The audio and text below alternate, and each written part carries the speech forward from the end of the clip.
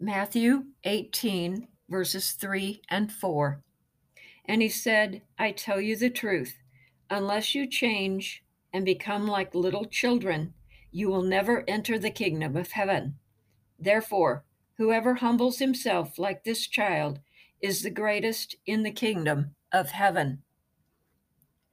The disciples were feeling pretty full of themselves when they asked Jesus this cringe-worthy question at the beginning of this chapter.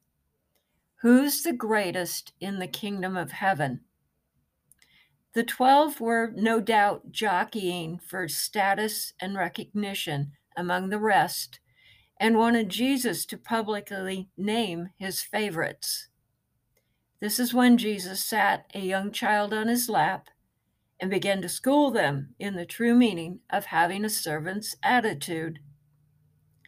To the disciples, children were an irritating distraction from their work, while Jesus welcomed children to him wherever he traveled.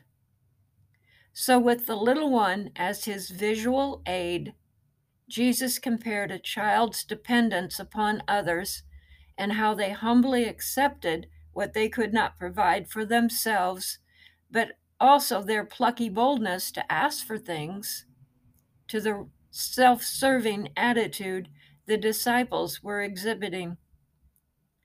He reminded them that if anyone would be first, he must humbly be last and servant of all.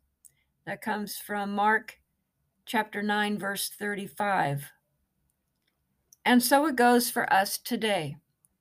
Our spiritual life must be one of a child, not uncertain of God, but purely trusting him for all our needs, and of having a childlike relationship and a life full of spontaneous, joyful expectancy.